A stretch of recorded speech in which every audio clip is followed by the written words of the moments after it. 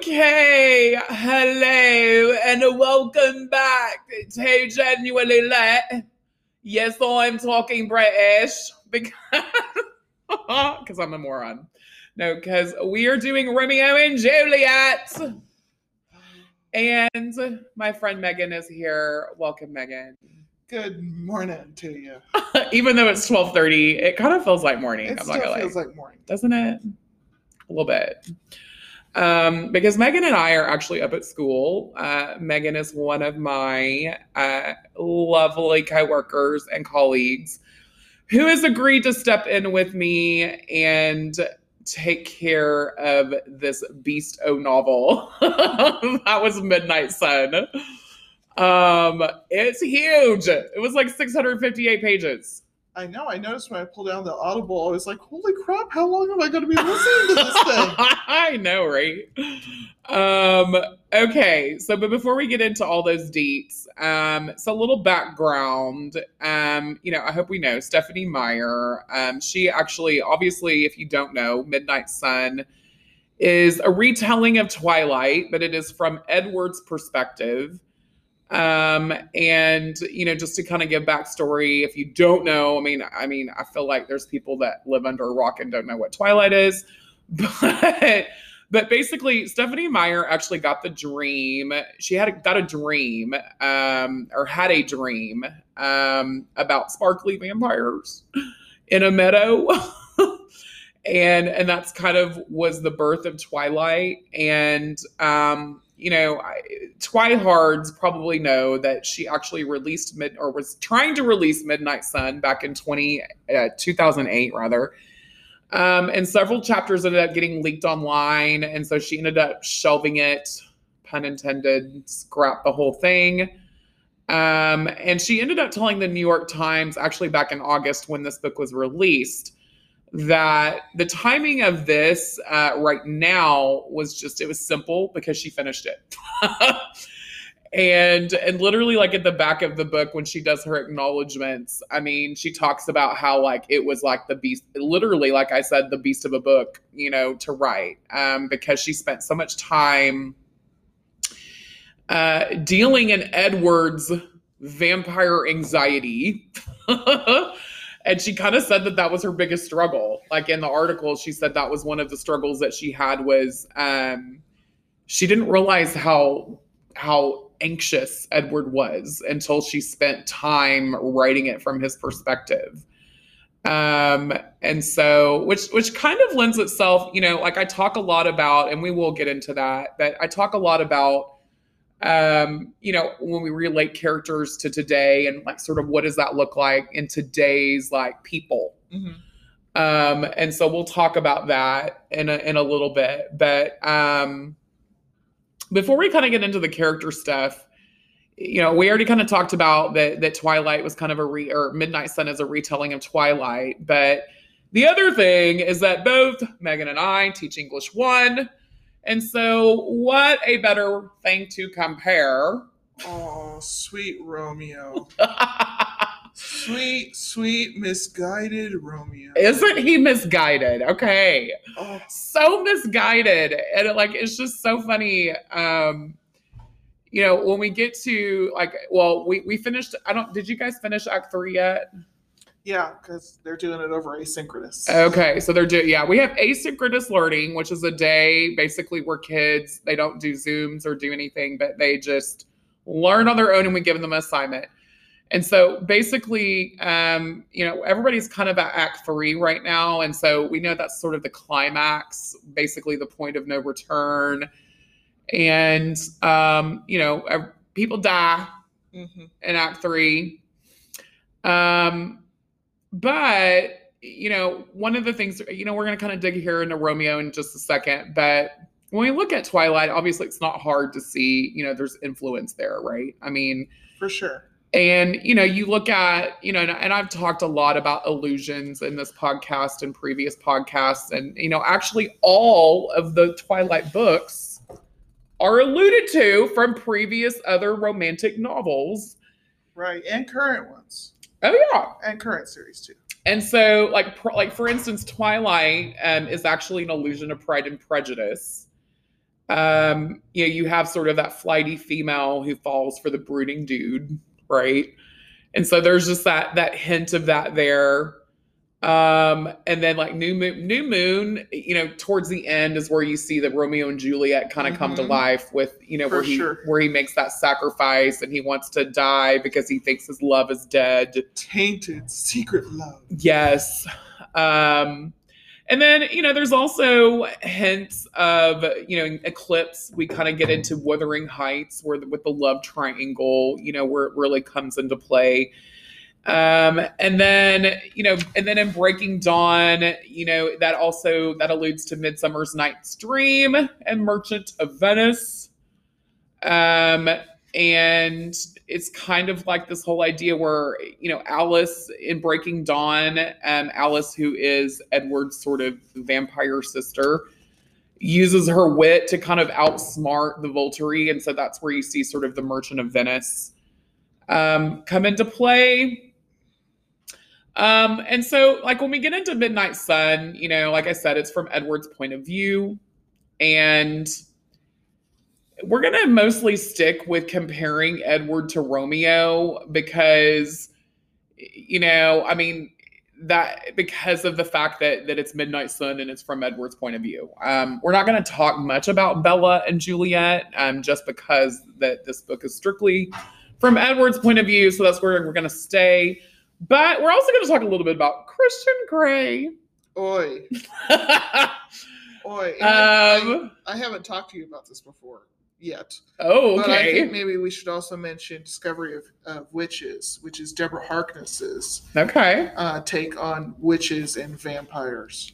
Nice. So, and there's brooding there too. Okay. Yeah, the vamps got the brood happening for show. But Christian Grey, he kind of, well, again, I keep saying this, we'll talk about it a little bit later, but, he kind of represents the more, I don't want to say the more realistic version of this character arc, I guess, or this type of character, because you're going to see somebody like Christian more in society. In some capacity. We're going to talk about why you probably won't see the end result in the real life. Because that doesn't really happen like that usually. No, not ever. But we are going to kind of dive into that. But we're going to start with Romeo, since he was kind of, if you will, the first out of these dudes. And so, it's just interesting how like Romeo's name. Just the name. It just like brings all this romance. Like, yes. Oh, he's so romantic. Yes. And it's such a tragic love story. And then you sit here with your students and you're telling them things and they're like, they what? Yeah. They've known each other how long? Yeah. Yes. So crazy. And then like literally at the beginning of the story, he's totally in love with someone else. He is in love with Rosaline, like totally in love with somebody else. And so his plan, is to go to this party, which Juliet ends up being at. But his purpose in going to the party has nothing to do with Juliet. It's to go hook up with Rosaline. Mm-hmm. And so despite the fact that his bros are kind of like, dude, let's go find you another girl at this party. He still seems pretty convinced that he's going to go try to woo Rosaline over. Right. But then he spots Juliet from across the room and suddenly he's smitten Dickon. It's like what I like to say. Right? Like this total make me cute situation. Oh, right? Yeah, total. And it's like, and he literally says, did my heart love to know? For swear it saw it, no ass or tribute till this night. And I'm just like, really? Because you were just coming to the party. Right. Which he gets corrected on about multiple times by different characters. For sure. Coming to the party for a different girl. And so then and actually it was funny because when we did a Socratic yesterday, one of my girls, she's like, is Juliet the side chick? Is she the rebound chick? Right. Isn't she? Is she? Right. And then my kids, my males are saying, he's a simp. Like, yes, he is a simp. Oh my. Okay, well, it makes me happy that kids are kind of recognizing that. And they don't look at this story as like this romantic piece of. No, because they're all so shocked. Yeah. Because literally what happens in 36 hours. Yes. In this story. Like they can't figure out what's like, how is this possible? Yeah. Of course, they don't run into each other and meet new people at parties anymore because of COVID. Right. And it's not like a kid would walk up to someone else and say hello. They would text each other. But that's beside the point. Yeah. Yep, for sure. And I guess, I mean, and I just think that's an interesting idea that maybe Juliet was really the rebound chick and she just got caught up in his BS and got caught up in his unrequited, like, I can't get over this other girl, so I'm going to get the next best girl. Well, and the other thing is, I don't know, and maybe it's just something I never caught. I don't think Juliet's dated before, so she has no comparison. True story. Like, she's what, 13? Yeah, 12? She's 13 because she hasn't reached 14 summers yet. That's right. Yeah, that's right. Okay, so yeah, she's 13. And so, like, to me, that's what makes him even worse. That he's literally sort of taking advantage of this 13-year-old girl. And despite the fact that, yes, they did that back then. Back then it was a different time and they married at very young ages. Right. Right. I mean, it's just like I had a student ask me today, and forgive me for those of you who don't know how the story of Romeo and Juliet ends, but I had a student ask me, look at me straight-faced and said, they get divorced, right? In a matter of speaking, I guess. And he's like, but wait, they weren't allowed to do that, right? Yeah. Yeah. But a man was able to, yeah. Oh. Where are we going with this? Okay, yeah. I mean, because here's the thing. I mean, passion and obsession run very closely together at times. Right. I mean, I'm also teaching Gatsby right now. Oh, goodness. So talk about Great Gatsby, talk about passion and obsession. I like longevity, passion, and obsession. Yeah. I mean, years over the span of years. Right. Like it takes Romeo like 36 months. It takes Gatsby like it takes Romeo 36 hours. It takes Gatsby like 48 months. Or really years if you want to think about it, yeah. Because of the love that he had for Daisy like way before that. Yeah. You know? So it's like crazy. That is crazy. I mean, and then like, you know, when we get into Act 2 and we get into the scene, the balcony scene, and he's like, you know, lots of girls were like, dude, he's stalking her, you know, right? Like he's peering. Because like there's the moment where she's kind of he's talking by himself and he's having this, well, technically an aside, because she's there on stage with him. And so she's kind of standing there and he's, you know, like saying all these things. And then, like, he literally, like, one of the first things he says, be not her maid, since she is envious. Her vestal livery is but sick and green, and none but fools do wear it. Cast it off. So let me kind of break that down for peeps that don't know Shakespeare. He basically saying that she should stop being a virgin. Yeah. One of my students the other day, he said, well, Shakespeare's obsessed with sex. He and sure is. I refer to him as Billy Shakes. I said, yeah, Billy Shakes for sure. I call him Will Shakes, but yeah, that's so funny. You know, Billy Shakes for sure. I mean, any more euphemisms for a penis, for crying out loud? Seriously, and or a vagina. So it just seems to me like Romeo is overly obsessed with beauty and experienced sex. I mean, which is just very odd that he would think this 13-year-old girl would even remotely be in the realm of that. So it's all a red flag to any person that like has you know been around men and like been in this kind of situation. No right girl in their right mind is gonna be like, let's go with this dude. Yeah. Right. Although if you're dating online, it seems to be an expectation. Oh, we're going to talk about that. Okay, good. We are going to talk about it. Okay. Because I have stories. And I know that you do too. I know you do too. Okay, so the one thing that I, you know, we do kind of see, you know, a redeemable thing about Romeo is that, you know, he is very loyal to his friends. For sure. and he obviously defends Mercutio in Act 3, by killing Tybalt. But I mean, obviously doing an action that is against the law as well. And so like it shows the passion, but I still feel like, if we're going to kind of take him into a context of like modernized society, I feel like he's kind of narkish a little bit. Oh, sure. Because he's so obsessed with beauty, and he's so obsessed with like, sex and like all of these things that. Well, and that's something else my kids don't get. Like, I think they understand the idea of loyalty, but they keep asking me, why is Tybalt so angry? Well, he crashed the Montague party, or the Capulet party. Yeah. Of course he wants to do in Romeo. They're like, why is that such a big deal? Like, they haven't fully grasped. Yeah. Because they don't do that anymore unless there's some other culture going around establishing territories. Right. Yep. True story. So I guess when you kind of bleed into Edward, I think Edward is, he's very similar to Romeo in that he's obviously super obsessed with Bella a little bit. But the thing that Midnight Sun does that I thought, was really cool though, is that you see his intentions.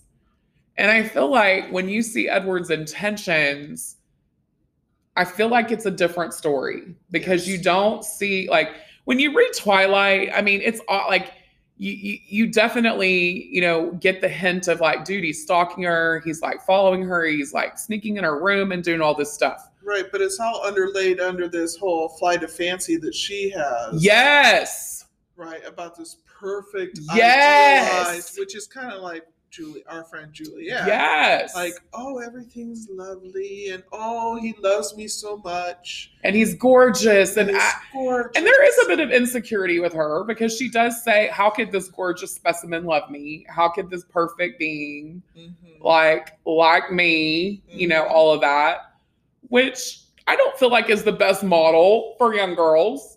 No, for sure. To sort of evaluate because, and of course the story is fiction, obviously the story is fiction, but what we're trying to do is sort of take these characters, aside from the vampire thing, obviously, into, what would that look like in the real world? And, it's interesting, because like I said, intentions, I think as a society, we spend a lot of time, asking questions and focusing on, like why somebody did something, or no, we focus on the outcome rather than asking them why they did what they did. Well, because like, look at our culture right now. It's like cancel culture, like all over. Yeah. Like we don't seek to understand each other anymore. No. In fact, the fact that we don't care that deeply about each other anymore plays into that too. I would agree. And so like, I think in Twilight, we see Bella's POV and it's super easy to jump to that conclusion that Edward's the stalker. But like I said, I think, Midnight Sun provides that perception that's, that you just know his intentions aren't what you think they are. And really, it's about getting used to her scent so he can be around her. Yeah. And that's why that he does what he does, is because he wants her in his life, but he's also, he's very self-aware and he knows exactly like what the monster he is, but he wants to make it work, but he wants to do what's best for her, which is completely different than Romeo. Right. But they do both share that kind of, they've both been around the block a little. True. Where both Bella and Juliet are kind of, they're kind of still new and they have all this and they walk in and they take advantage of that. Yeah. This is not for sure. I mean, how old is Edward? I mean, for crying out loud. 200 and something. For all the girls I've loved before, let me make a list.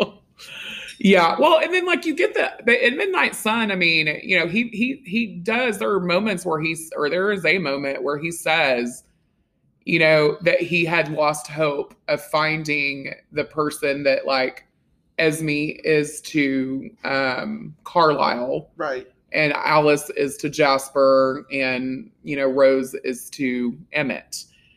until her. And so there's this whole idea then where, because when you look at it, you know, from the outset, you have this girl. Well, you have this guy who is attracted to this girl and he can't have her. Mm-hmm. And so that's really the whole idea, and the whole, like, if we're going to kind of pull it into, you know, now, and or pull it into something that's real and tangible, that's legit what it is. Right. Right, for sure. And so, like, really the three big scenes that I felt like kind of showcased these, like, internal things the most, like the differences, was the biology scene, like the biology class scene. And so I actually got the book Twilight out, like, as I was reading it, and just looked at it side by side, you know, to kind of see. And it was just interesting because, like, Bella, both of them talk about how they felt an electric current when they touched each other. Mm-hmm. But it's just different because, you know, Bella, when she talks later, talks about obviously the cold electricity, whereas his, it's the warm. And so it's just, for me, I think it's just kind of cool to see, like, just the polar opposites kind of go through and how they come together, you know, sort of at the end of the story. Right. But Edward's, like, super paranoid that he slips up, you know, by revealing certain things. And he's super nervous too, because she's literally the only person that he can't read her thoughts. And Edward, that's his gift as a vampire, is that he can read thoughts. And Bella's thoughts are the only ones that he can't read. So then it becomes that much more of kind of an obsession for him. Like, why can't I hear her thoughts? And then, you know, and then he ends up trying to figure things out by listening to other people's thoughts, you know? And so, I don't know, it's interesting.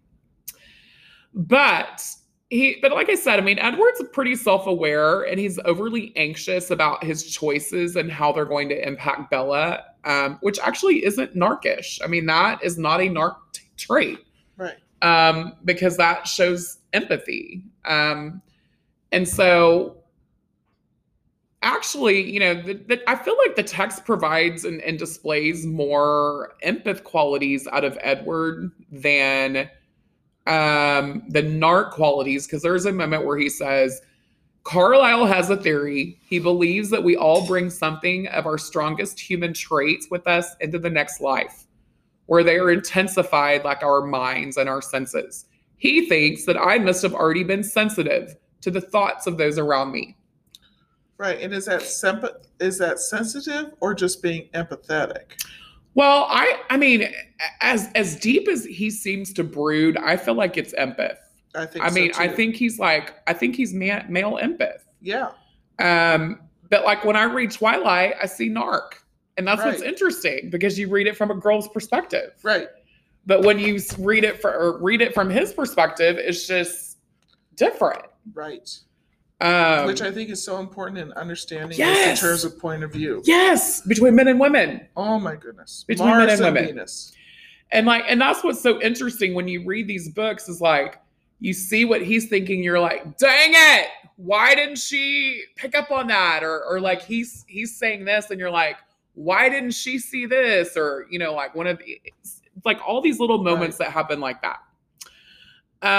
Okay, the meadow scene is another scene. And I have to bring up the movie with this, because the movie is just trash. I'm telling you. I was so disappointed on so many levels with the movies. It's just so disappointed. I mean, so Megan and I have kind of talked about this offline. So she does not like Edward, or I was going to say, Robert Pattinson. No. Okay, I was kind of in love with Robert Pattinson. I'm not going to lie. Like, I found him so hot.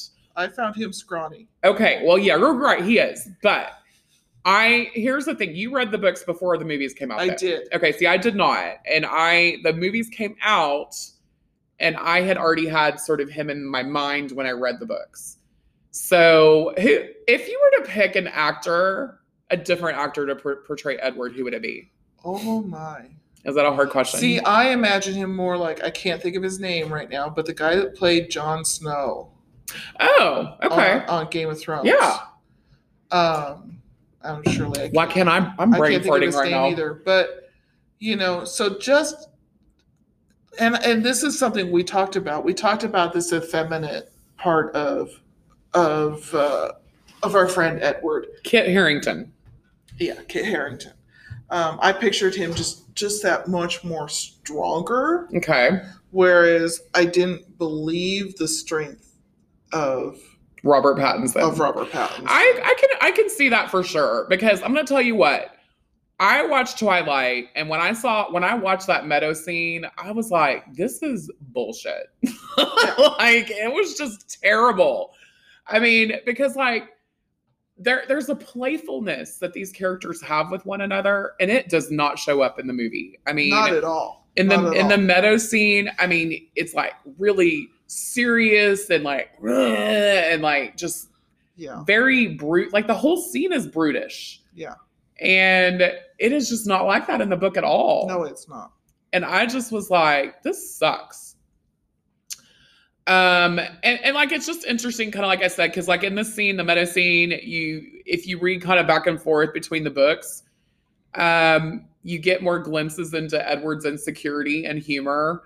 But because like Bella doesn't really seem too terribly scared, because like in this moment, he's taking her to show her like his basically sparkly vampire body. And so he's taking her into this meadow, and it looks like he's taking her to kill her. Right. And it's like the two different, what you reading before the movie. Like in my mind, that sparkly was kind of like, when you see God or someone portrayed in the movies and it's just a glow. Like, oh! Whereas really in the movie, it looks like he just got, was wearing glue and walked through the glitter bin at Michael's. Or like covered in that nail polish that's all sparkly. Yeah. Oh, like yours. It's so sparkly. You can't see it, but her nail polish is sparkly. So it's just, but for that to be his entire, like, walking layers of shimmer. Walking layers of shimmer. I love it. I mean, because like, but what's so funny is like, because he says something kind of, I don't know if I pulled it up.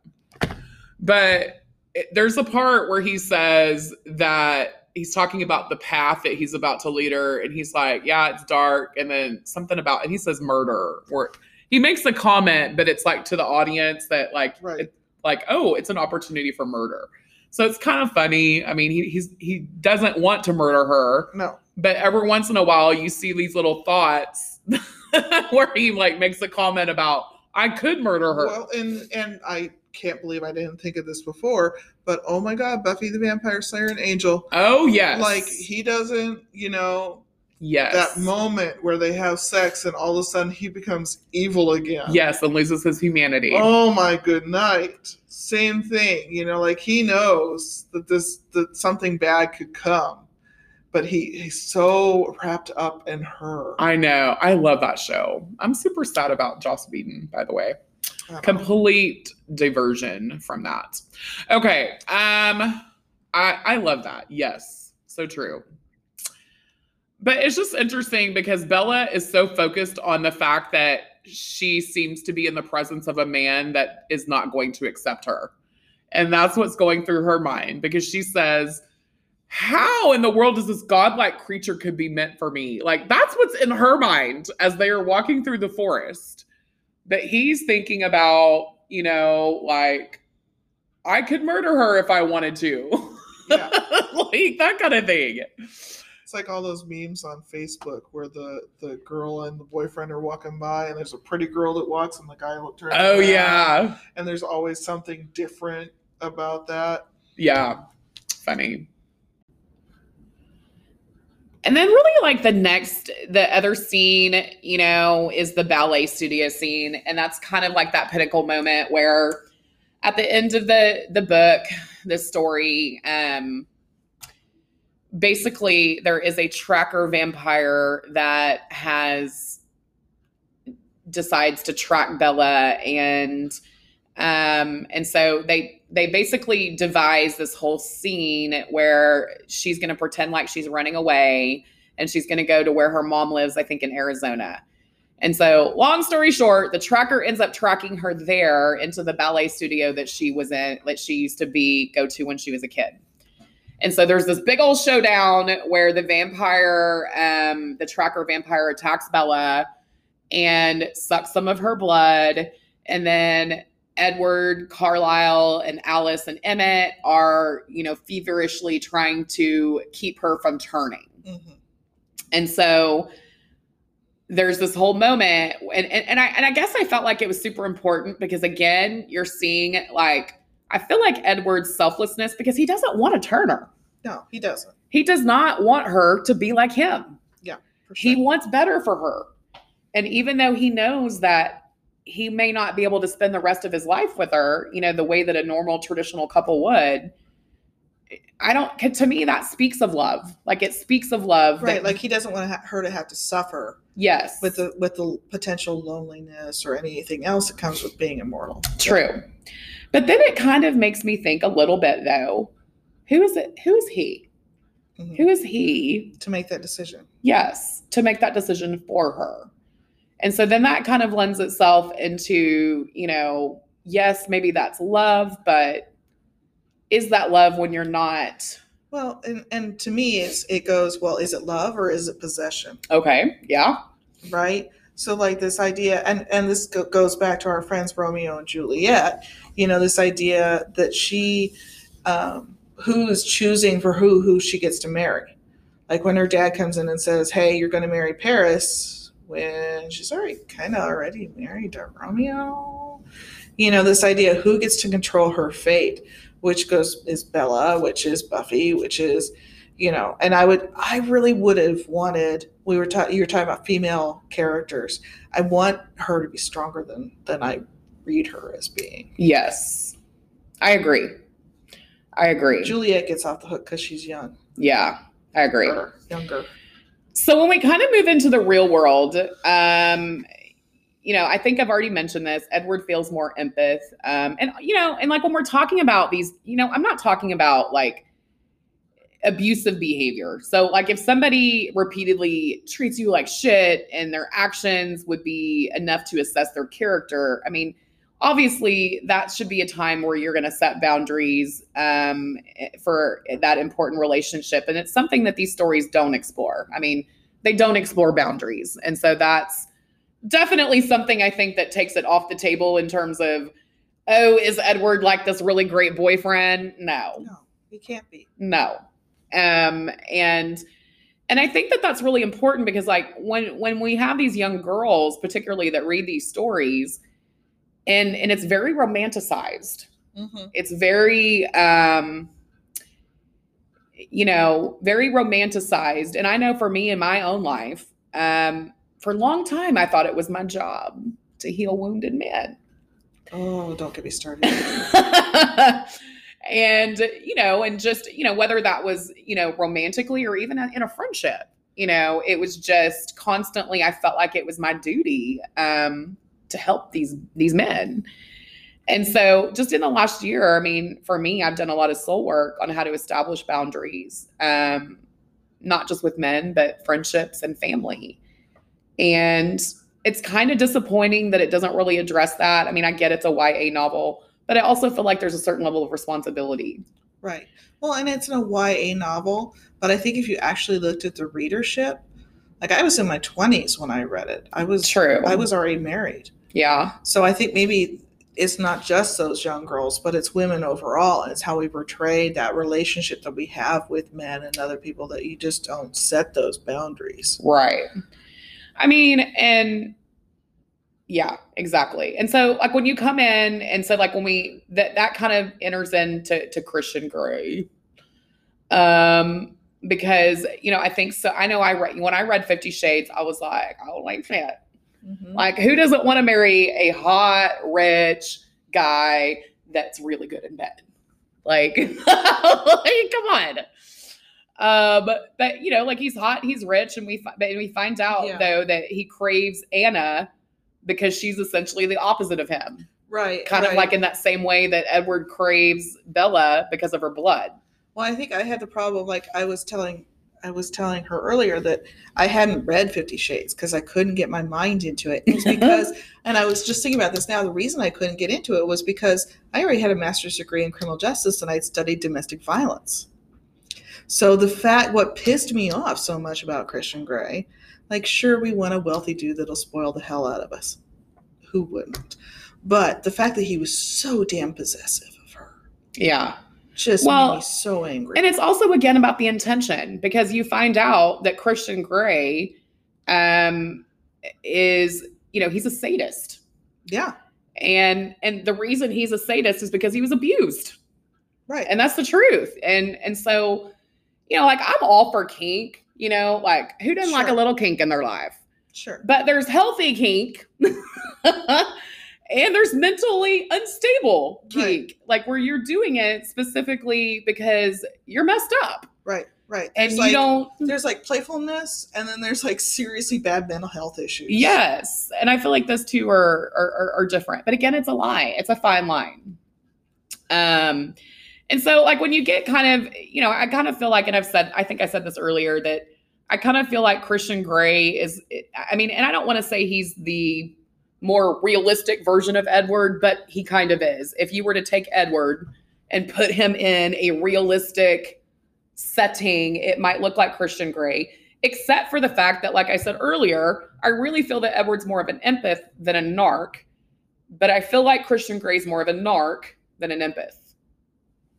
Yes. What do you think? I agree. Yeah? I agree. Okay. I agree. The level of, like, all this time we were talking about how Edward is really concerned about the long-lasting effects to her, and Christian Grey really doesn't get into the long-running effects for her. It's all about how to win her over story into where he can make decisions for her. Yes, agreed. Yeah. And what's interesting to me about Christian Grey as a character, and I can't remember, and maybe you do, this other woman that supposedly made him. Yeah, well, she was the abuser. She's the abuser. Yeah. The fact there's not a character like that there's no woman in power or in dominance, whatever you want to call it, for these other male characters that we've been talking about, which makes Christian Grey for me it puts a spin on him that's just a little different. Yeah. For sure. Really, just quickly, I want to shout out to Washington because, Christian Grey in Seattle, and I know. Edward Did you ever have you ever been to the Forks house? I haven't been to the Forks house, but I have been to Forks, the city. Oh, really? Okay. Yeah, it's crazy. It's like a very, very small lumber town. Uh-huh. But then all of a sudden there'll be like these random like little stores that are set up just for Twilight fans. Yeah. Well, I've heard that the house is now a bed and breakfast. Yeah. Yeah, that's what I heard too. And we were talking about it the other day, and apparently it's crazy expensive. Oh yeah, because apparently one of the other teachers here has the hookup for that. Oh yeah, I remember who we talked about for that. I remember. Yeah. Okay, so really, then it's like Edward. That's why I was saying, like, Edward kind of comes across like a psycho narc, but he actually shows more promise as an empath. And and I feel like the text basically spoke to that. And he's also presented as a character that's capable of making choices. Right. Right. Well, and we really don't know with Sweet Romeo, with the amount of time that passes. Yeah. Like those are really quick random decisions. Yes. We don't get to see how that plays out over a year or hell, even over an entire week. Yeah. And all we're kind of told is that basically the family fighting has ceased. Right. As a result of these deaths that have happened. Right. Which obviously is what makes it tragic. Right. The other thing, that's interesting to me, if you really want to dig into Romeo and that whole looking out for each other and loyalties, you think about it, when you read Romeo and Juliet, you don't really have Team Montague and Team Capulet amongst the readers. Yeah. But when... True. When it comes to Bella and Edward, and I can't think of Jacob. And Jacob, there was definitely, when those books came out, there was definitely Team Edward and Team Jacob. I had a t-shirt that said Team Edward. I'm not going to lie. No. Oh my gosh. Okay. So one other thing. So we're going to talk about a couple other things. Other thing is point of view. So obviously, I've talked before about how point of view is like one of my favorite things to do and to talk about and honestly, like when I read third person books, I struggle now. Like I really struggle reading books in the third person that are very character centric because you just don't get like what I feel like you should get from a character when you're reading it. Well, you don't establish a relationship with the character. Exactly. And first and foremost, that's why I like the fact that both of these books are told in first person. But my only biggest complaint is that I wish that she would have told these books in tandem, first person together. And I've been listening to a lot of little romance novels just to clear my brain after a day of teaching. And a lot of them, the trend is now to have a woman telling a perspective, and then there's an event, and then the male voice takes over, and I like that. Very layered, and I totally appreciate that. I love it. And so, and I had recognized that trend over the last few years as well, and that's why I really wish that she would have like rewritten the whole, even if she would have taken some of it out, like rewritten it to where it was like Bella Edward, so that we could kind of see, Well, and I didn't know, I really hadn't read back into Midnight Sun and what was going on there. And so for me, it's interesting, it popped into my head, thinking about, there's this expression that we're all a villain in someone else's story. So imagine for a minute that we had Harry Potter from the point of Voldemort. Interesting.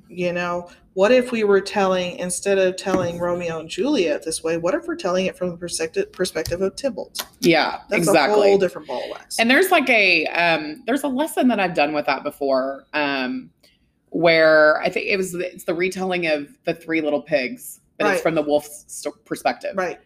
And so like you just get something very different from perspectives and it's kind of what I was going to talk about, in terms of intentions and perspectives is, one of the things that I feel like I've learned is how careful I feel like I have to be when I say things, because I feel like people just misinterpret a lot.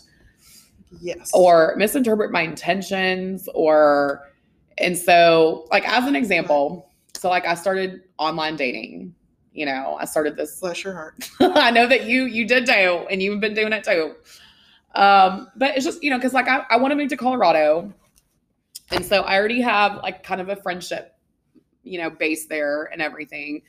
And so, but like I started a profile and I put on there that I live in Fort Worth, but that I'm moving to Colorado soon and just looking to meet people, that kind of thing. Mm-hmm.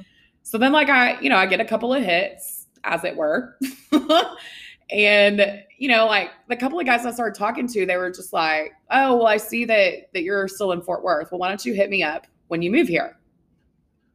I'm like, well, you don't want to talk to me now? And well, I mean, do you know what it's like to, spend weeks and weeks talking to somebody and not meeting them? And I'm like, nope, because I've never done that. And I would never do that. But I'm not asking to marry you, dude. I'm asking to have a conversation with you and keep in touch over a period of time. I'm not asking you to stop your life and put it on hold and stop talking to every other girl but me. No, I'm not asking that of you. It was just very bizarre. Well, and that's kind of the nature of the beast right now. But let me tell you about how I met the late Mr. Vogt. So for those of you who know who I'm a widow, and we actually met through mutual friends. And at the time, I was going to law school in Southern Illinois. Wow! And he was living outside of Seattle.